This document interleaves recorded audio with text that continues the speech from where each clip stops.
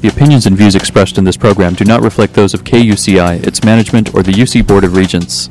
To find out more about this talk show or other talk shows broadcasting on KUCI, log on to our website at kuci.org or check out the latest program guide. It's about trust. Yeah. It's about faith.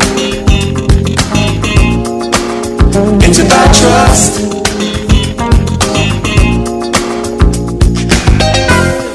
Good morning. You're listening to KUCI 88.9 FM in Irvine, California, streaming online at kuci.org and podcasting on iTunes. Welcome to Prescriptions for Healing Conflict. I'm Lloyd, the show's engineer. Your host is Mari Frank, an attorney mediator since 1985. She's the author of several books, including Negotiations, Breakthroughs, and Fighting for Love. She's a mediator for the Orange County Superior Court Civil Mediation Panel, and she privately mediates business, employment, divorce, and other civil cases in her private practice in Laguna Niguel, California. Mari is a professor of negotiations and conflict management and has been a certified state bar trainer for over 25 years. She teaches leadership and conflict management courses at Brandman University and here at UCI. She also trains corporate leaders powerful communication and conflict transformation skills. To learn more about this show and our great guests, please visit conflicthealing.com. So, Mari, who's your guest today? Well, Lloyd, today we have a wonderful guest who I happen to have met at a collaborative law luncheon, and then we got together again when he was at the Orange County Mediation Conference where he was presenting, and so was I. So we had a great time to get to know each other, and he sent me his wonderful book called Love, Sex, and Karaoke, 52 Ways to Ignite Your Love Life by Todd Krieger. And let me tell you a little bit about him. By the way, you can find out more about him at our website at conflicthealing.com, where you see his picture of his cute face, his picture of his book, and the URL to his website, toddkrieger.com. And so let me just tell you, he's a marriage and family and sex therapist who helps couples create loving and passionate long-term relationships, and he helps single people find their soulmate. He has a great talent for helping people to become motivated to create new patterns in their lives that lead to more satisfying relationships and experiences. He's the author of The Long Hot Marriage, which is a highly endorsed and regarded book for couples. And then, of course, this new book, which I have, Love, Sex, and Karaoke, 52 Ways to Ignite Your Love Life. He has a private practice in Huntington Beach in Orange County, California, and he's been helping couples and individuals for 30 years, both in person and via Skype. And in addition to his private practice, he also does teleseminars and webinars and live events. He has been a guest on as a relationship expert on many radio and TV shows, including ours, including the Fox Morning News, KCAL 9 in LA, Playboy Radio, and he was a featured therapist on the show Unfaithful on the Oprah Winfrey Network. So he does so much. He's a great keynote speaker, but I want to have more time to talk with him. So you can learn more about him at Todd Krieger. That's TODDCREAGER.com. So, Todd, it's great to talk to you. Wonderful to have you on the show. Oh, I'm looking forward to it. Great to be here. Okay, so what is the meaning behind using the word karaoke in your newly released book? Well, this actually, one Sunday morning I woke up, I had a title for the book, and it was really long, and it just came to me in a flash. And I think what it really is first of all, I love doing karaoke. I don't do it that often, but I really love it. It's a lot of fun. And there was once, one of my stories, I do believe it's in the book, is when for my wife's birthday many years ago, before we had CDs, I made her a cassette. I went to a karaoke studio, and I made a cassette, and it was a lot of fun, and I used the whole hour that I paid for it to make, and I sang 14 love songs.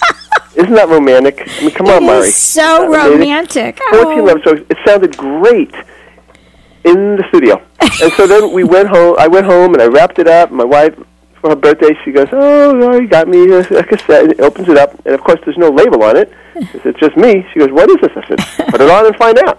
So she puts it on, and the song starts. I assume I'm going to sweep her off her feet with my melodic voice.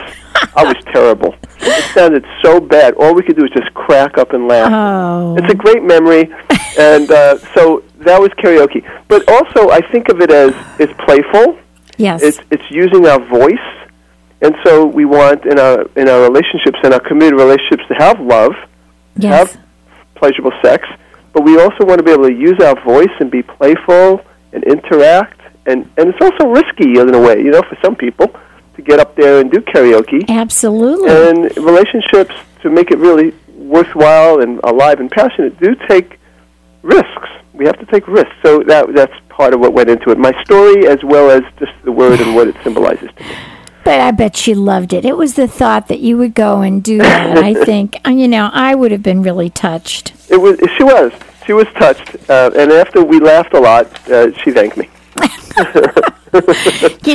With my husband, I don't have to have diamonds and all that stuff, but every birthday or Valentine's Day, I just love it if he writes me a poem. Oh, yeah. It's a personal touch, and it's coming from his heart. And he hates to do it, but he hates to do it, but he does such a great job. Once he sits down to do it, he writes the most fabulous poems. I always write him a poem, but mine are like almost like limericks, but they're fun. But where's the lady? No, that's really the thing about it. We all underestimate our ability to really be romantic. It doesn't take a whole lot, and we don't have to be great poets. We just got to write it. Yeah.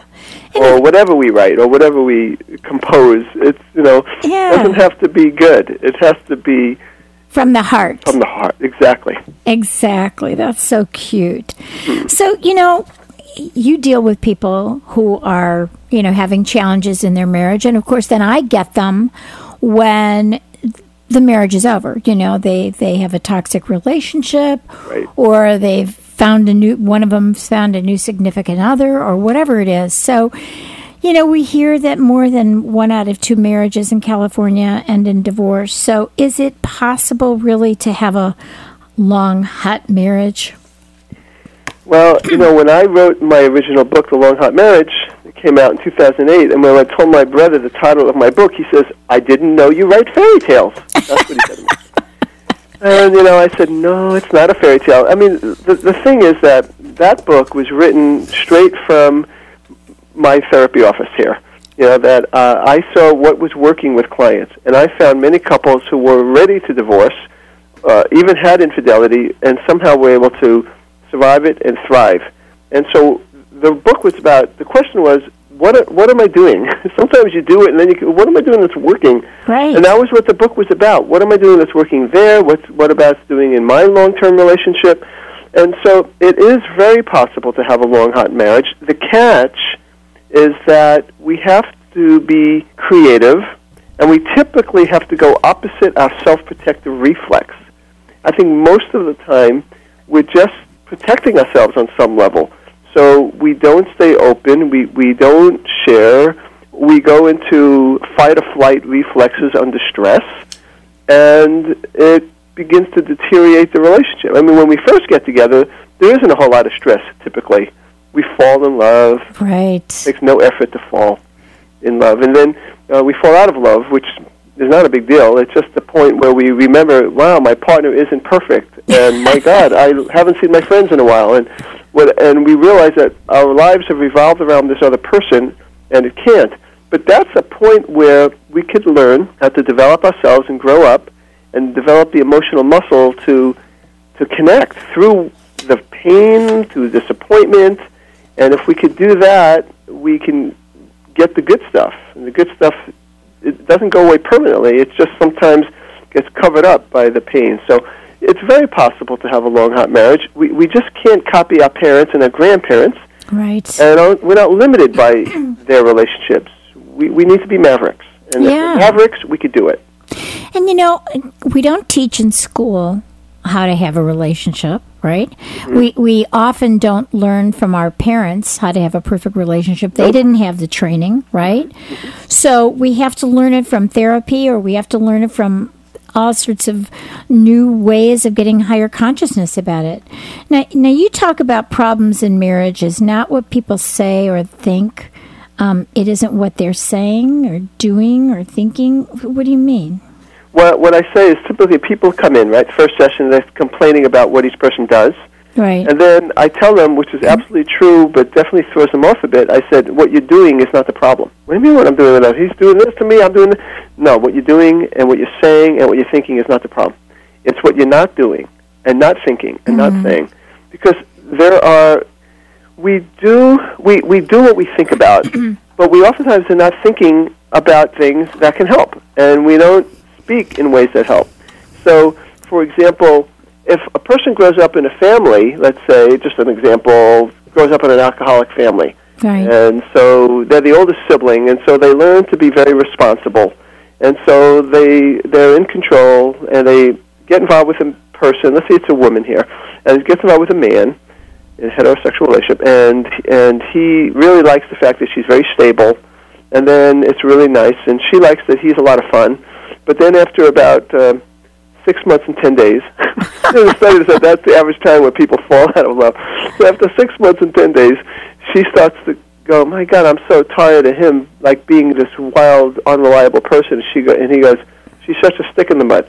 So that typically is what will happen. And so what happens is I help her to begin accessing this playful part of her that a long time ago there was no space for it in her family, and I help him access maybe the more sensitive, maybe more giving, thoughtful part of him that just for whatever reason didn't kind of get manifested in him, in his family. And so I always say that I never change anybody. I just help them become more of who they are.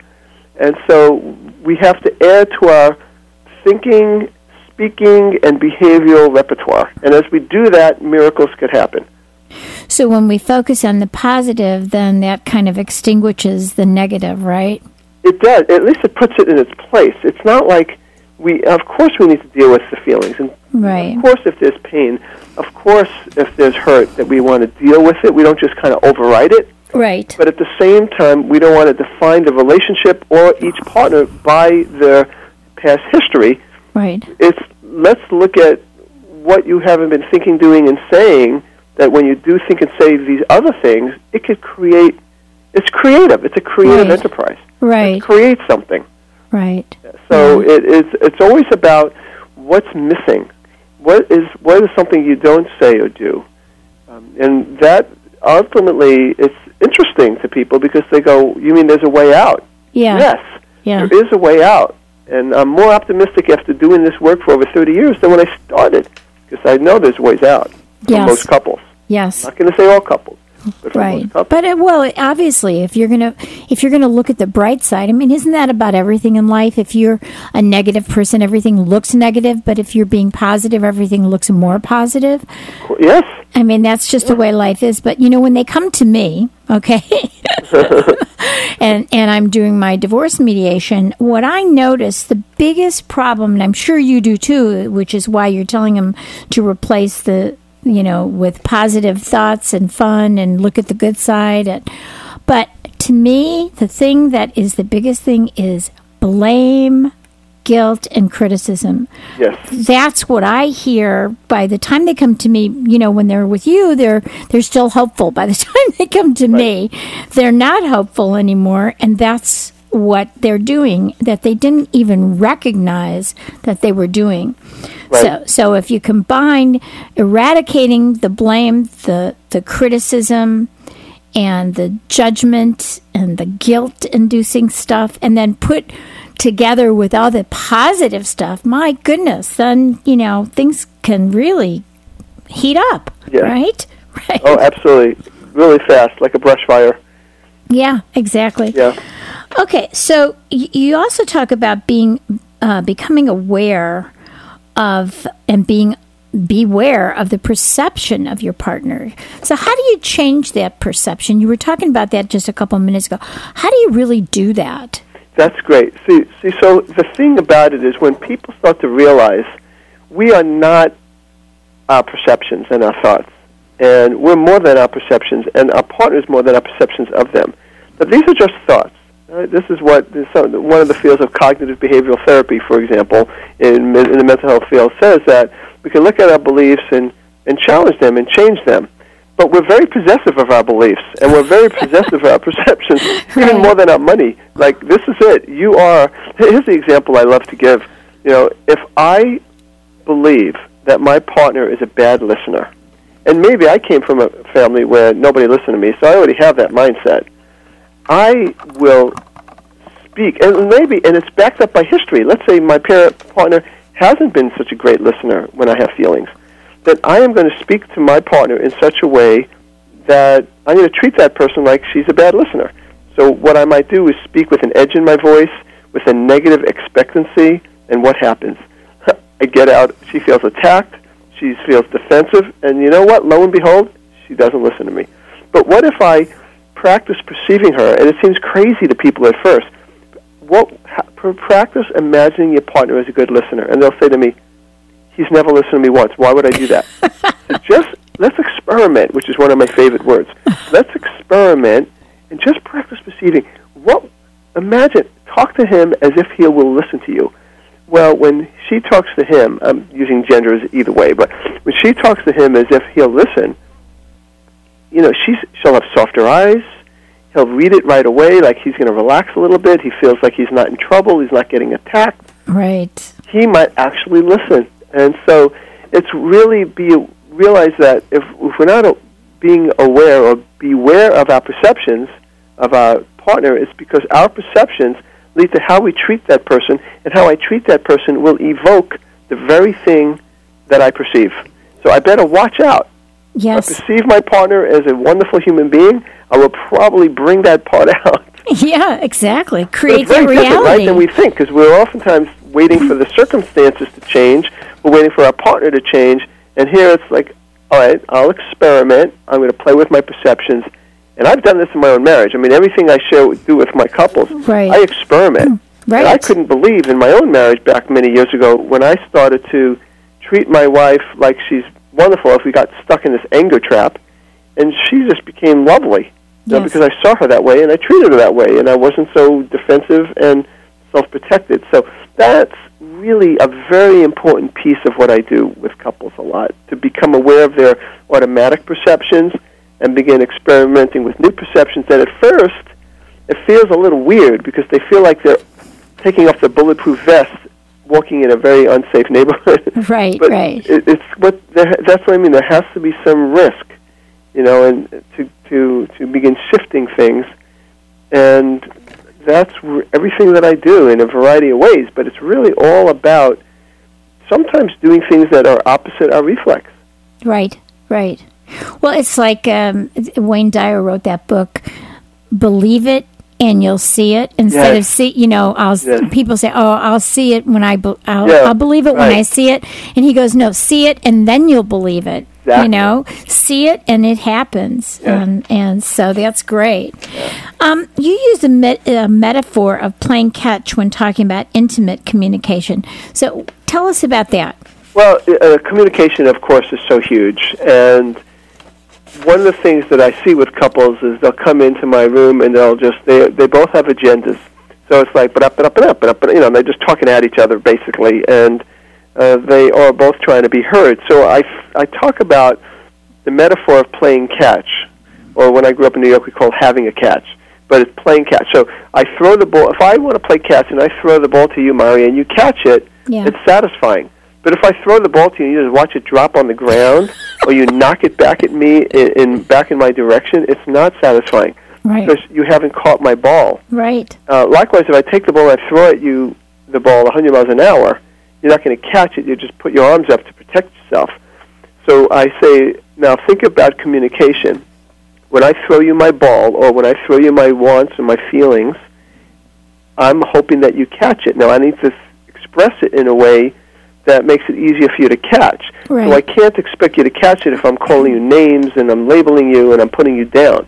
Right. But if I do that, Communication 101, I'm feeling angry because this is what I need, then it's my turn, right? I've spoken first. I'm the one that has the ball. And so then the other person has to put on his or her catcher's mitt and catch it. How you catch it is by dropping your agenda temporarily Yeah. and totally being receptive. And I help the other person practice getting into that receptive state.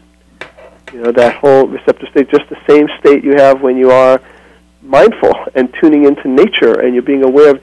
Here it's like, just drop it. Don't try to correct him or her. Just totally be there. It's her turn. If you're the listener, and just totally listen to what he or she say. Right. So it's that whole idea of playing catch. Once you've caught the ball and that person sees it, and in other words, feels like you really heard me, now you could throw the ball back. Versus what people do. They get, I'll have my creative tennis balls, you can have your creative tennis balls, and you keep throwing it at each other. Right. So it really is, in the session, and then during the weeks, the homework assignments, they need to practice, first with me there and then at home, to practice, and it isn't as easy as it sounds, because they really have to develop that emotional muscle of, I got to drop my agenda. We got to Right. take turns, just like playing catch. Yeah. And I have to really listen. Yes. Yeah, and if I actively listen, then I can even tell you when I caught the ball. This is what I caught. Is that right? That's right. It's like a good journalist. You don't want to tell the journalist something. You read about yourself in the paper and you go, oh my God, they got it wrong. No, you want, and that's a good thing to do. It's like, let me see if what you're saying is you're angry at me because of blah blah blah blah. Yeah. Go, well, blah blah's right, but not that. It's that. Oh, okay. Yeah. I mean, the person talking feels like, wow, I'm significant. You're really tuning into me. Yeah. I've seen couples have had tremendous. I had a couple yesterday on my couch over here that was in so much pain for years and years and years, and he had I think he had his best moment of the therapy, and maybe even best moment of the marriage yesterday when he dropped his agenda. He listened to her, and I watched her face, and even though there's been all that pain, she looked at him, tears coming down. She says, "You heard me, didn't you?" It's very powerful. There's nothing more powerful.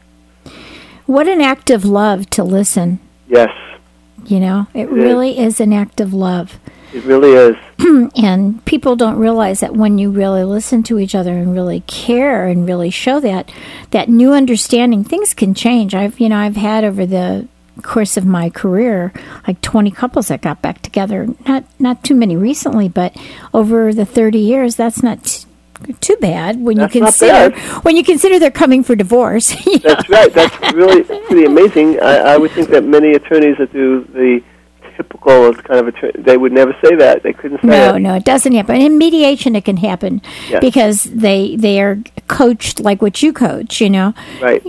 This is what you need. You need to explain what she just said and help her know that you were just. That she was heard or he was heard, and then people go, "Oh, really? I never knew you thought that." Yeah, it's like exactly. Well, that's the problem. These couples, when they're so-called communicating, it's more like pseudo-communication because they're just reacting to whatever surface thing. The person says something, it triggers something in the other person. They react off that feeling.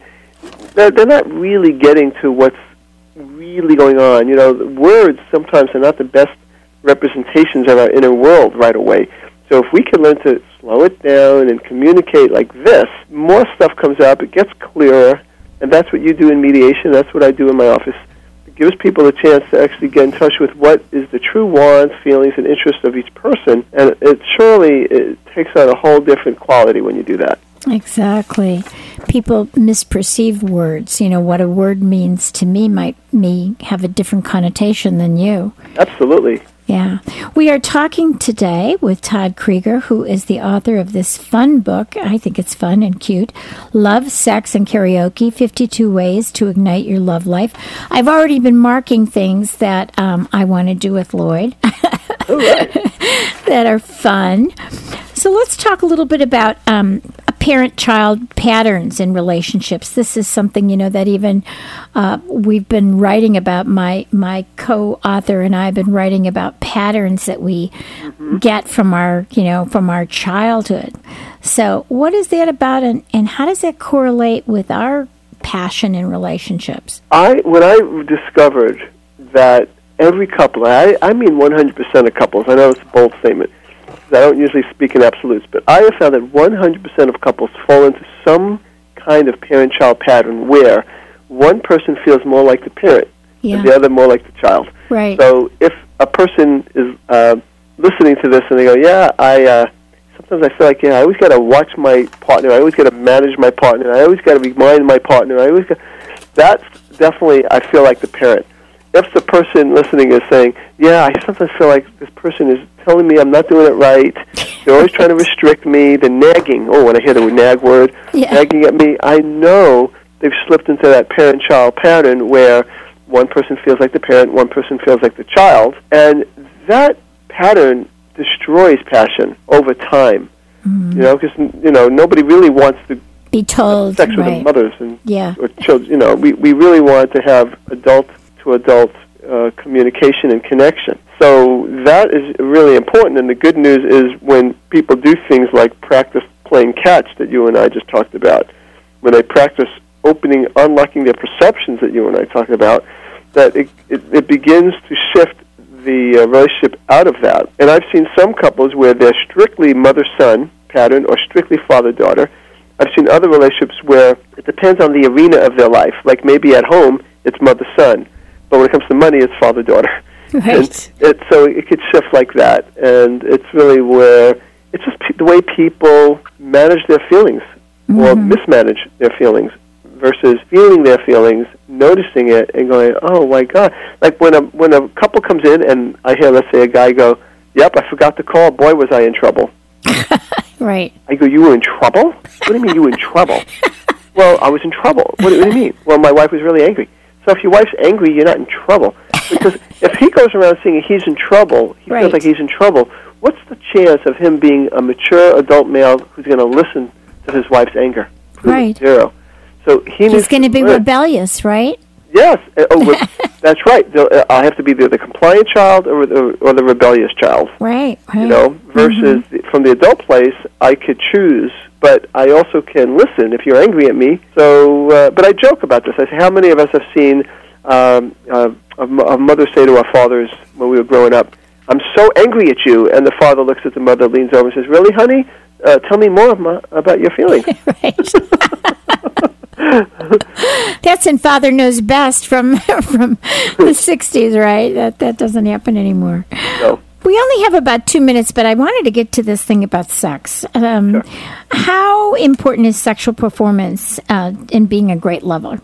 Okay, so that's something that, of course, men have that issue more, and women too with orgasm. But we have such myths that we live by when it comes to sexuality. And sex is about engagement. It's about connection. And it doesn't have to be perfect sex. It's just like if I tried dance lessons with my wife, I'm not going to be great the first time out.